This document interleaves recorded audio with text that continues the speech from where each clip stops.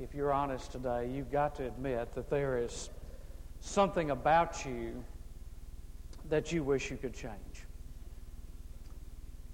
Something that makes you feel like there are people out there that are better than me.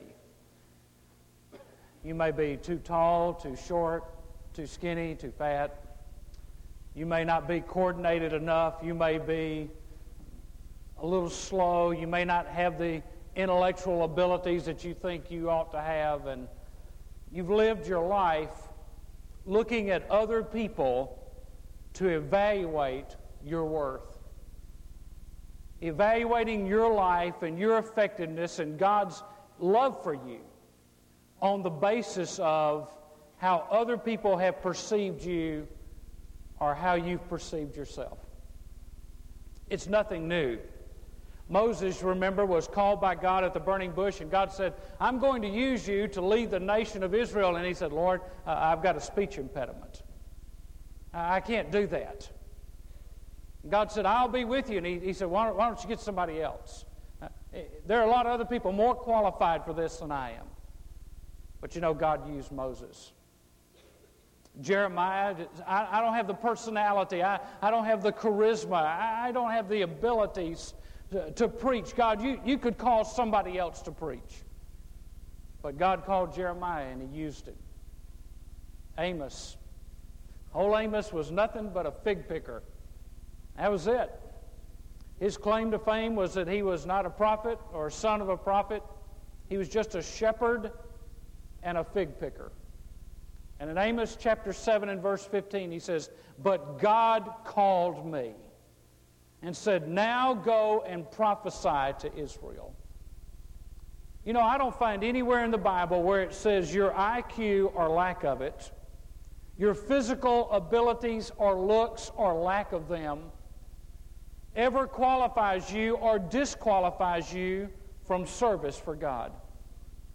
God calls us and uses us, and yet one of the great things that the enemy has done to us is he has told us the lie that we are inferior or not worthy or we don't live up to the standard. But Jesus said something in Matthew chapter 6. Turn there if you would, and then if you get there quickly and you've got some thumb index Bible, you can get there very quickly, and then you can find 1 Corinthians chapter 1 and 2.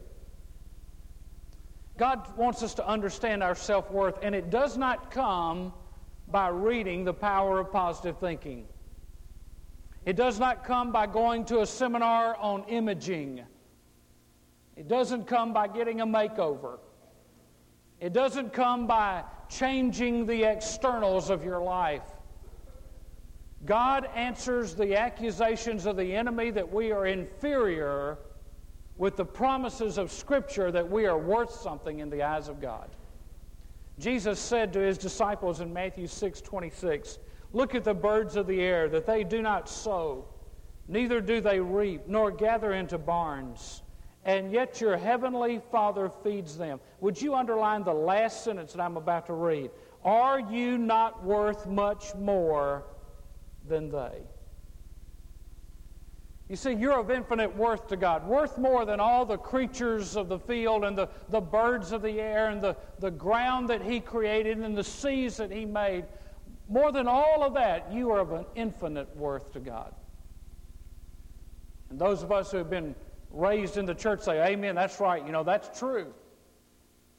But we don't live it like it's true. You see, what you are is you are the object of God's attention and God's affection. God set His heart on you. And God set His heart on you to give you His undivided attention and His unconditional affection. God wants to show you that you are valuable in His eyes and that you do not have to be insecure or feel inferior. In fact, that is an absolute denial of all that the Scripture says that you and I are in Christ. And if we've learned anything over this last year and looking at Romans and Ephesians and other books, we've learned this. That phrase, in Christ, is significant to everything that we are. And so I want you to turn to 1 Corinthians 1, and I want you to see something in 1 Corinthians 1 that I find remarkable. Paul was, we consider, a great apostle, a great leader, and yet Paul said, I am the least of all. Paul said, I am the chief of all sinners. We put him on a pedestal. Paul said, no, I don't belong on a pedestal. God just chose to use me. And notice what he says in verse 26. For consider your calling, brethren, that there were not many wise according to the flesh. I'm amazed at the wisdom of some people. I'm amazed at Chuck Colson. He just blows me away in his ability to write and communicate and think. I ran into him at the Atlanta airport about a month ago, and just being around him, I think, boy, he's too smart for me. But you know, God didn't choose many Francis Schaeffers and Chuck Colsons. He did choose a lot of plumbers and electricians and people that do landscaping and farmers and average people. You realize most of the world is made up of average people. He says the calling of God, brethren, is not that He chose all the smart people. Notice what else He says. It is not many mighty. Not a lot of Hulk Hogans, mighty people, athletes. Not many noble. He doesn't say not any, he just says not many. But look at verse 27. But God has chosen the foolish things of the world to shame the wise. I tell you, I've heard some things that the world scoffed at that God had His hand on. God's chosen foolish things to shame the wise, and God has chosen the weak things of the world to shame the things which are strong. I've met strong people, but then I've met people that were invalids that had more power with God than people who were strong in their own strength. And the base things of the world and the despised, God has chosen the things that are not, that He might nullify the things that are, that no man should boast before God. But by His doing, you are in Christ Jesus, who became to us. Now, this is what Christ became to you. Wisdom. So, I'm not very smart. You've got the wisdom of God in Christ. Righteousness. I don't know how to live. The righteousness of God in Christ is in you. Sanctification and redemption, that just as it is written, let him who boasts, boast in the Lord. And I must be honest, for a great deal of my Christian life, the difference in my life and what the Scriptures taught was too great. I didn't understand or I didn't apply it. And as he says in chapter 2 and verse 12, now we have received not the spirit of the world, but the Spirit who is from God, so that we may know the things freely given to us by God. I had received it, but I didn't know it. You see, we have received in order that we might know. God didn't give us something and then say, now go figure your life out on your own. We receive these things from God so that we might know everything God has for us in Christ Jesus. He wants us to know the fullness of this life. In John 8:31, Jesus said, you shall know the truth, and the truth will set you free. Receiving it and knowing it set you free. It is the application of truth that makes me free, not the mere acquisition of truth that makes me free. You see, I can acquire truth, but it's not really my truth until I've applied it to my life. It's just up here in my head, but it's not become a part of my daily being and living until I have applied that truth to my daily habit pattern and my daily lifestyle. And God says, you've received these things. I want you to know them, and I want you to apply them to your life. The Word of God applied to our life tells us that we do not have to accept defeat and barrenness and insecurity and inferiority as normal. You see, God has given us, if you will, a free first-class ticket. But some of us are still trying to buy our way onto the plane in coach. You're going to get to heaven, but you know there's a difference in riding first class and in riding in the back of the plane in coach. And any of you that have ever flown know what I'm talking about. The seats are bigger in first class. The stewardesses are prettier in first class. They serve you nice food. They give you linen napkins. You know, they throw peanuts at you in coach. You know, here, just be glad you got these. It's different. And we fly coach because we don't want to pay the price to fly first class. And some of you in your Christian life are going to get to heaven in coach. But there was room for everybody to go first class. There's room for you to fly in the fullness of all that God has for you, but you're going to have to quit focusing on your inadequacy and your lack of resources, and you're going to have to find your resources in Christ. You see, you need to stop trying to endure the failures of your life and start enjoying your faith. Oh, it's just the way I am. You know, there are a lot of people that are successful, and a lot of people seem to have it figured out, and there are people who seem to be enjoying their walk with God, but I guess I'm just not one of those. So I guess I'll just endure. I'll just hobble along. I'll just be glad when I get to heaven and all the burdens have been lifted, and my life will be better then. If I read this Bible correctly, your life can be better now. Ephesians chapter 1 and verse 1, Paul is writing to a church, and he's trying to tell this church who they are in Christ and the riches and the resources they have in Christ. Now, we've been going through Ephesians on Sunday nights. We'll pick up in the second prayer in Ephesians chapter 3 in the evening service, but I want to go back to the very beginning of Ephesians and talk about it from the standpoint of our inadequacy. Paul, an apostle of Christ Jesus, by the will of God, to the saints who are at Ephesus and who are faithful in Christ Jesus. Verse 3, Blessed be the God and Father of our Lord Jesus Christ, who has blessed us with every spiritual blessing in the heavenly places in Christ, just as He chose us in Him before the foundation of the world, that we should be holy and blameless before Him. Now I want you to look at one word in verse 1, saints. Set apart. Sanctified is what that word means. He's writing to the saints. Now, when he wrote that letter and it was delivered to Ephesus, Paul didn't say, now, there's about 10 of you that need to come over here and sit, and I'll read the letter. The rest of you can be dismissed because you're not. There are people who try to make people saints. They're trying to make Mother Teresa into a saint. She already is. So are you. Oh, but I would, I couldn't have lived like Mother Teresa did. There's nothing in the Bible says you had to live like Mother Teresa did to be a saint. You got saved, you became a saint. Now, turn to somebody next to you and say, I'm a saint. Now, some of you are going to turn back and say, well, you didn't act like one getting ready this morning. All the word saint means is that you have been set apart by God. And you have been sanctified, not by your works and your deeds and your goodness, but you have been sanctified by the Holy Spirit of God. God did something for you. He set you apart. He named you a saint. Now, in Baptist churches, we have this tendency to say, oh, there's old brother so-and-so, brother so-and-so, hey, brother so, hey, brother Joe, how you doing, brother Joe? We'd really be better if we'd call each other saint, because that's who you are. Set apart. As many as received Him, to them He gave the right to become children of God.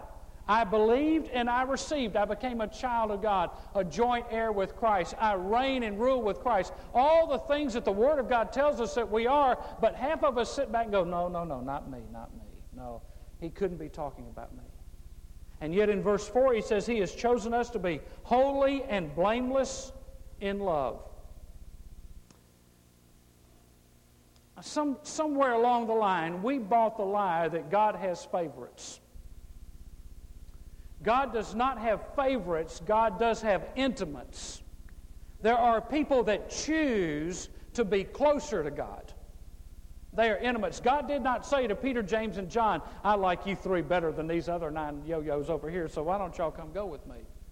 No, Peter, James, and John took the initiative to get close to Christ. They just wanted more of Christ than the other 9. The other 9 had the access. He was available, but they just didn't want to pay the price to go to that next level. And you see, we think God has favorites. So we think, oh, well, there are promises for people that are not for me, and God loves them more than me. You know what you're saying? You're saying that, in fact, you really do believe that God made some inferior and some superior, but the Scripture never says that. The Scripture never tells us that God made people inferior. And I get a little burdened when we talk about the victorious Christian life, and it is a phrase that I tend to use a lot, but in fact, it almost paints a picture that I wish I wouldn't paint at times. You see, because we imply if there is a victorious Christian life, then there's also a defeated Christian life. And some will say, yeah, that's me, the defeated. The off and on, the hot and cold, the shoddy, the waiting for a big event, waiting for something to get me moving again in my life. That's my life. I'm not victorious. I'm not walking in victory. I'm kind of over here up and down, hot and cold. That's me.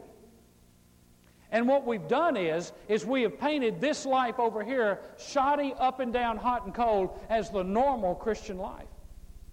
That's not the normal Christian life. The normal Christian life in Scripture is the victorious Christian life. This is subnormal. Have you ever met anybody that just got saved? I mean, and was excited about it? You know, just got, you know, and it's, oh man, Jesus just came into my life, and you meet him and you almost get embarrassed. You know, in fact, especially if somebody gets saved older and later in life, they almost have to backslide to have fellowship with church members. I mean, we sit there and say, now, you know, one day you'll calm down and be like us on our way to Kimball Stern. You see, we have accepted, haven't we? We have accepted that mediocre is the way God wants us to live. That's not the way God saved us to live. And we do that because we think we're inferior, and certainly God doesn't love me enough and hasn't given me enough that I could live in victory, so I'm just going to settle for right here. You see, the normal Christian life is the life of victory. Defeat is not supposed to be normal. It is supposed to be the exception and not the rule. In the way that we live our life, the victorious life that God gives us the ability to be overcomers is not for a super deluxe elite brand of Christians. It's for everybody. It's God's promise to every believer, and we need to recognize what God's done for us and live in light of it. Secondly, we need to rely. He's blessed us with every spiritual blessing. There is nothing lacking. He's blessed us with every spiritual blessing. Now, does God lack anything? Does God lack anything? Okay, so if God doesn't lack anything, and He has blessed us with every spiritual blessing, do we lack anything? We shouldn't. He didn't say, now I'm going to divvy out all my blessings to this crowd over here. But you folks over here, y'all just going to have to do without some. Sorry, love you, but you're just going to have to settle for a little less than the best. Then God wouldn't be unconditionally loving, would He? You see, God loves us unconditionally. That means God lacks nothing, and we should lack nothing. We don't come short in the grace of God. We don't come short in the fullness of God. You see, you can meet people and say, well, I know what I believe, but do you know whom you've believed? Have you applied who He is to your life? Have you allowed Him to infiltrate your life? And what happens is sometimes we get inferior and we feel insecure and we start trying to add things to our lives. And it's a relationship. If I could just have a relationship with somebody, I would be complete if I had a relationship. What you're saying is that you don't feel complete in Christ, and yet Paul says you are. If I just had this thing, if I just lived here, if I had that, if I could be this person, if I could change this about myself, then I would feel secure, and we begin to look outside of Christ for the lacking areas of our life. Now, there's a lot of discussion, and I do not want to get in a theological debate this morning. I have no intention of doing it. I can fellowship with a lot of people who disagree with me theologically. But there's a lot of discussion in Christian circles about the second blessing. And I want to address that for a moment about what I believe, in my humble and accurate opinion, which I highly respect, what I believe that is. I believe that let me define what it is from my perspective and then tell you what I think it is in reality. The second blessing, when most people say, I've had the second blessing, or they talk about the baptism of the Holy Spirit, or whatever term might be being used at the time, this is what I think they mean, is an encounter with the Holy Spirit after the initial salvation experience. An encounter with the Holy Spirit after the initial salvation experience. In other words, somewhere along the line in their life, they got became aware that there was more to the Christian life than what they'd been experiencing. There was a great book, it's been out probably 40 years, called They Found the Secret. It's about the turning point, the significant crisis moments in the lives of 40 believers when God did a work in them and moved them from nominal Christianity to normal Christianity, to powerful Christianity. It's an experience with the Holy Spirit after the initial act of salvation. Let me tell you what I think it is. I think the second blessing is you discovering for the first time what you got the first time. That's all it is. The second blessing is you waking up to the reality that when God saved you, the Holy Spirit came to live inside of you to fill you with power, to fill you with love, to fill you with joy, to fill you with peace, to give you the ability to overcome, to give you the ability to have victory in your life. You realize it, and it was so real to you, you thought you'd gotten saved again. I remember the moment when I just came to an awareness that God had done something in my life that I had never seen Him do before, and it was like being saved all over again. And you know, that's happened to me 5, 6, 7, 8, 9, 10 times. Because every time God shows me something new about Himself, every time God takes me a little closer into His arms of love, I discover something new, and the joy and the peace and the power that begins to flow into my life begins to overwhelm me in such a way, it's just almost like being saved again. I mean, I could see people come down the aisle with tears in their eyes and a smile on their face, and they've been set free from sin, and I can identify with that because, yeah, I know what that feels like. You see, the Holy Spirit came to live inside of you when you got saved. And you don't need more of the Holy Spirit. The Holy Spirit needs more of you. God just needs to take over. And you see, when you let the Holy Spirit of God have His way, I mean hands off. Lord, I'm tired of running my life. I'm tired of trying to figure it out. I'm tired of trying to dress up on the outside, but I'm empty on the inside. I'm tired of playing the game of church. I'm tired of pretending. I'm tired of going through religious motions. I'm weary of trying to do good and to bolster myself up. When you just let go and say, God, take control of my life, it's almost like being saved over again. And most of us tragically settle for second best. And we live a defeated life, and we think, well, this is the way it's got to be. I'm telling you, on the authority of God's Word, it doesn't have to be that way. You don't have to live in defeat. You don't have to live in bondage. You don't have to live with insecurity. You can live with the freedom that comes to you in a relationship with Jesus Christ, where He's not just Savior, but He is Lord, and His Spirit overwhelms you with His power, and He reaches down and grabs you and embraces you and says, you're mine. And it changes everything about you. It changes the way you look at other people. It changes the way you look at yourself. And all of a sudden you realize that there is something more to the Christian life than you've experienced before. And you know what? You don't have to be weird to do that. You know, some people, I tell you folks, as Baptists, some of us are so cotton-picking scared of the Holy Spirit. The Holy Spirit doesn't violate your personality, and the Holy Spirit never does anything but one thing, and that's bring Jesus Christ to the forefront. Why are we scared of Jesus Christ being at the forefront? Why are we scared of God's Spirit taking control? Has God ever set out to hurt you? No.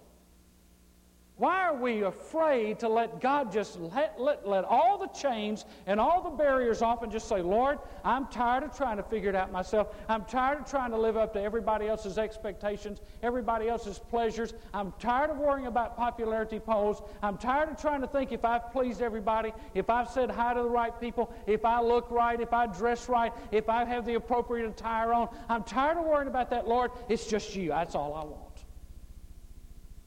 That's all I want. Now, I skipped something way back on the front page, and I just realized that. some real sufficient note that's going, he skipped a blank, he's just skipped a blank. I'm going to fill it up with the Lord right now. Okay, let me go back to that. The grace of God will exalt a person without inflating him and humble a person without debasing him. Now, the reason that came to mind is because I need to tell you what biblical humility is. Biblical humility is not strutting. Biblical humility is just accepting what God says about you. That's all it is. You see, we thought biblical humility was kicking yourself all the time. And I meet Christians, they do this. They always walk around going, I'm so sorry, I'm so bad, I'm so worthless, I'm so bad, I can't believe the way I am. Or they're walking around like this, no, please don't look at me, I'm just nothing in Christ, I'm just nothing in Christ. Biblical humility is just accepting what God said about you. Now, why are you kicking yourself, and why are you beating yourself up, and why do you talk yourself down all the time when God says you are heirs and joint heirs with Christ? You reign and rule with Christ. You're a son of God, a child of God. You're a kingdom of priests. Why do we beat ourselves up when God's trying to build us up? I tell you why. Because we're listening to the enemy whisper in our ears who tells us you're not good enough for God to love you like that. You don't maintain the level that God wants you to maintain. You can't live up to the standard of God. And you know what does that to us? Legalism does that to us. Because legalism says you have to live up to the law, and none of us ever live up to the law. Overcoming the inferiority complex is a lot about just receiving the fact that it's all by grace. You didn't have anything to do with it, and you can't do anything to make it happen. God's just got to do it in you. Now, there is as much difference. I'm back to where I wanted to be. Just had to take that little parenthesis right there. Everybody okay, choir? You still with me? Okay. I just had to take a little parenthesis. I just want to state something here that I believe to be very true. There's as much difference between a carnal Christian who walks in their flesh or who lives an up and down Christian life, hot and cold, shoddy. There's as much difference in that and the victorious life of Christ over here as there is a difference between a lost man and a saved man. I believe the difference is so radical between carnality and spirituality that's as different as between lost and saved. Because over here, we're just trying to live life on our terms. Over here, we're walking with Christ, we're filled with Christ, we're empowered by Christ. He gives us the ability to do what He's called us to do. He calls us, He equips us, He proves us, He tests us, He motivates us, He energizes us, He fills us. And the spiritual life is so different from the carnal life. Some of us think, well, I just have to be content to be this way. I don't think so. Because, see, if you did, then God does have favorites. And you are inferior. But God's Word doesn't say that. And what we have to do today is we have to realize and recognize and rely on what God has said in His Word, and then we rest in it. Look at verse 5. I love verse 5 and 6. He predestined us to adoption as sons through Jesus Christ to Himself. Now, I don't know what your family life was like. I don't know if you were raised by your natural parents or if you were adopted. I don't know how they treated you. I don't know if you got something against your mom or your dad, or if your home was bad, or your stepmom was bad, or your stepdad was bad, or whatever. But I'm going to tell you this. You've been adopted into the family of God. And you don't get a better father than God the Father. And you'll never have a better friend than Jesus. And you'll never have a better encourager than the Holy Spirit. You have been predestined to the adoption as sons through Jesus Christ to Himself. Not to the church, not to a Sunday school class. You got adopted to Christ Himself. When He brought you in, He brought you all the way in right to Himself, according to the kind intention of His will. You know, God just said, I'm just going to do something kind for him. And He willed to do it, to the praise of the glory of His grace, which He freely bestowed on us in the Beloved. Folks, we kill ourselves trying to be accepted by other people when we've been already accepted. We worry so much about image. I served a pastor one time, and he said to me, these words came out of his lip, and I almost died when he said, you know, image is everything in the ministry. What difference does it make? If all men speak well of you and God is not pleased with you, what difference does it make? If you've lived your life trying to live up to the standards of success of a denomination or a church or a group of people, but God cannot say, well done over your life and your works, what difference does it make? I tell you, sometimes us preachers, we're so worried about our image, we got to make sure we got a coat and tie on everywhere we go. That's why I go out in public in jeans and shorts and golf shirts sometimes. I just want people to say, you know, I'm normal. I'm normal. My pastor growing up painted his house in a suit. Honest to goodness, I drove by there and saw him painting his house in a suit. And I asked his son about it, who was 1 year younger than me. I said, why does your dad paint a house in a suit? He said, you never know when somebody's going to call you to the hospital. And I said, I tell you what, brother, if I was sick at the hospital, I don't care if you got a suit on or blue jeans. If you come, I'm just glad you're there. It don't matter. You know, don't come pray with me. You don't have a coat and tie on. We're so worried about our image, and we're so worried about looking good, but God's looking in here, folks. God wants to know what's going on in here. It's inside the heart of man where God looks. God said, don't look on the outside, look on the heart.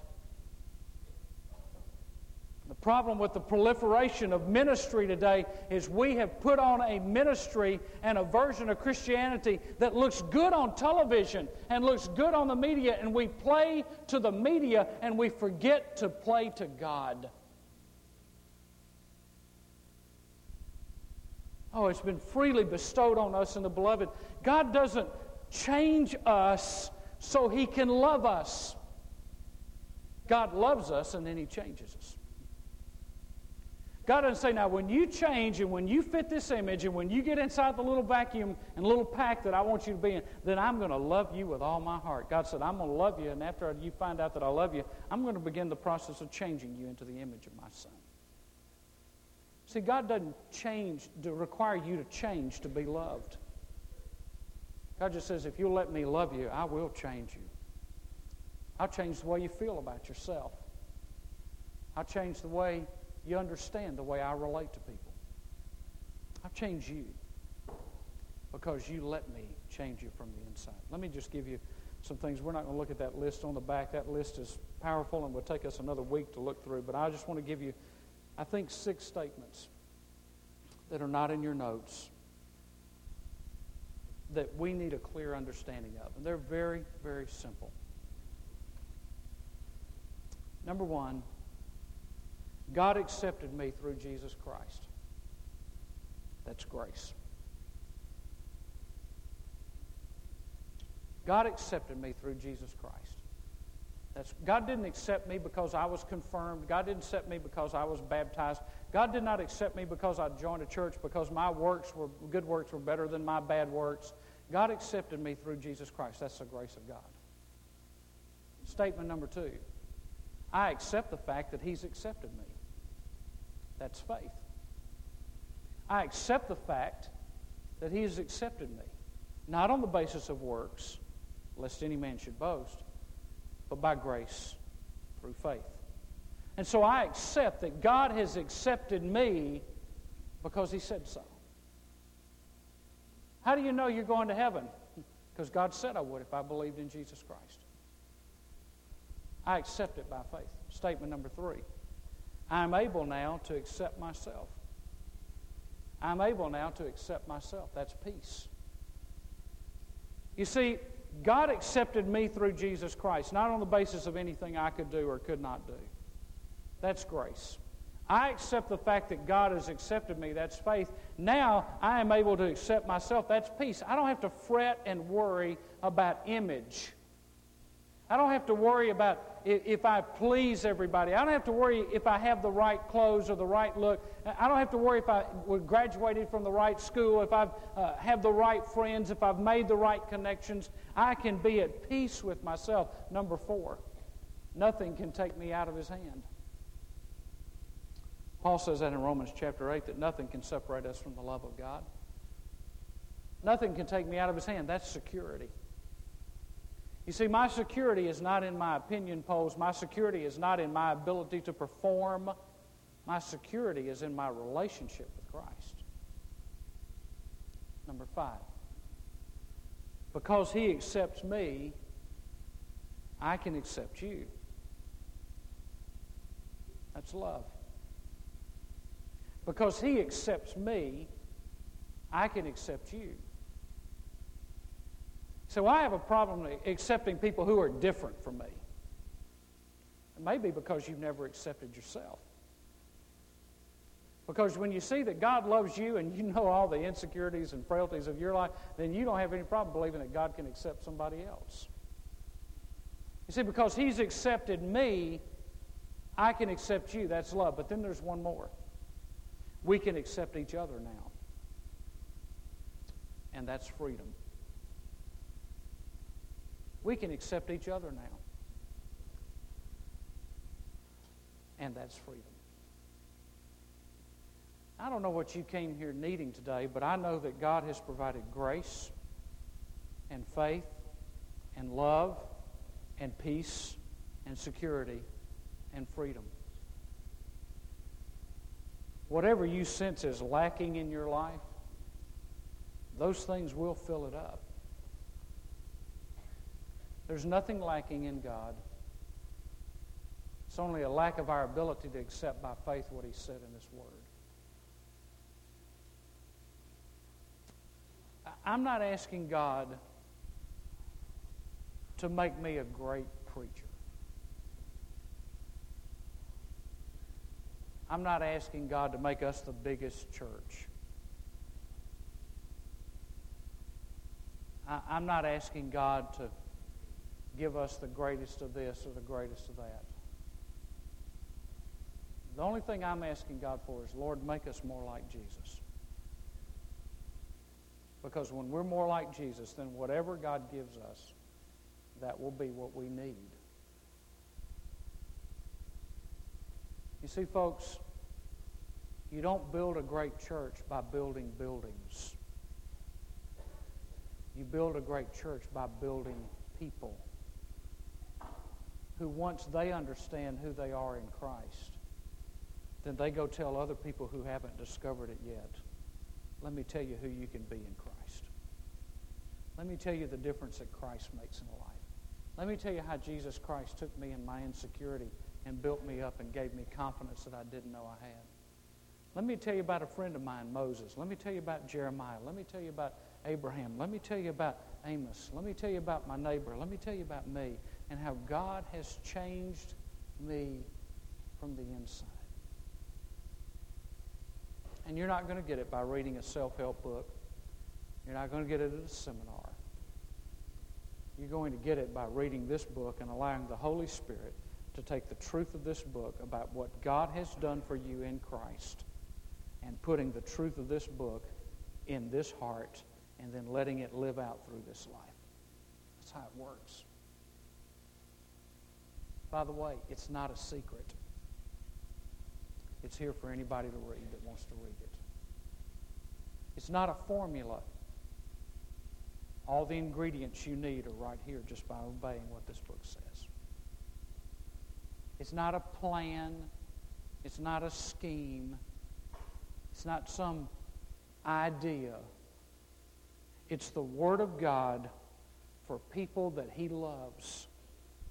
And He redeemed and set us free so that we could know how to live in the fullness of who He is. Sometimes we sing this little song, Holy Spirit, Thou art welcome in this place. You just start living and asking the Lord to feel welcome in your heart. And when He comes in, don't treat Him like a guest. Let Him be at home. And you'll see a change in you that is so incredible, it'll almost be like you've been saved all over again. And He wants to do that for you more than you can ever imagine. Would you stand with me with heads bowed and eyes closed, please? If you're here this morning and you've never trusted Christ as your Lord and Savior, maybe you thought you had to get better. Maybe you've believed that you needed to be good enough to be saved, but it's all on the unconditional grace and love of God. God just loves you. He wants to save you. He wants to forgive you of your sin. The Scripture says if you confess with your mouth that Jesus Christ is Lord and believe in your heart that God has raised Him from the dead, you shall be saved. It's confessing that Jesus Christ is who you need and what you need. It's confessing that you can't save yourself, that you need someone else to save you, and that is Jesus Christ. So this morning, whether you're in the balcony or the back or even watching by television, if you just simply say, Lord, I confess my inadequacy. I confess that I can't save myself, that I need you to save me and to forgive me and to cleanse me. I'm tired of trying to live up to an image or live up to a standard that I know I can't live up to. And Lord, I accept the fact that you died to save me from my sin. In that moment, He will do it. If you're in this room today, then I want to encourage you in the moment when we begin to sing, the choir begins to sing, Change My Heart, O God, that you step out from where you are and you find one of our staff members and you tell them, I just asked God to change me today. That's all you got to say to them. And they'll direct you to a person who will walk with you through what you've just done, give you some material to help you with your decision this morning. But some of you are here this morning and you may have been in church a long time. But when somebody talks about the power of the Holy Spirit and somebody talks about the victorious Christian life, it's an alien concept to you. It might as well come from another world. It doesn't have to be. It can be as real to you as the air that you breathe and the ground you're standing on, if you just receive it. Say, Lord, I want to ask you to fill me up with an understanding of what the Holy Spirit's done for me. Holy Spirit, make me usable. I'm available. Now make me usable. And if you just hand over to the Lord in these moments those inadequacies, those fears, those anxieties, all that garbage that you've carried with you up to this point, and say, Lord, I know it's not I but Christ. So, Lord, I'm going to give you all this stuff because I'm tired of carrying it. And I ask you to come in and make me more aware than I've ever been that the Holy Spirit loves me and will fill me and take control. And I tell you, if you'll do it, it may not be an emotional moment. You may not shout for joy or jump a pew, but I guarantee you this, it'll be like being saved all over again in the way you live. It will move you from carnality and up and down shoddy living into a daily walk of victory with Christ as you trust the Holy Spirit of God to lead you.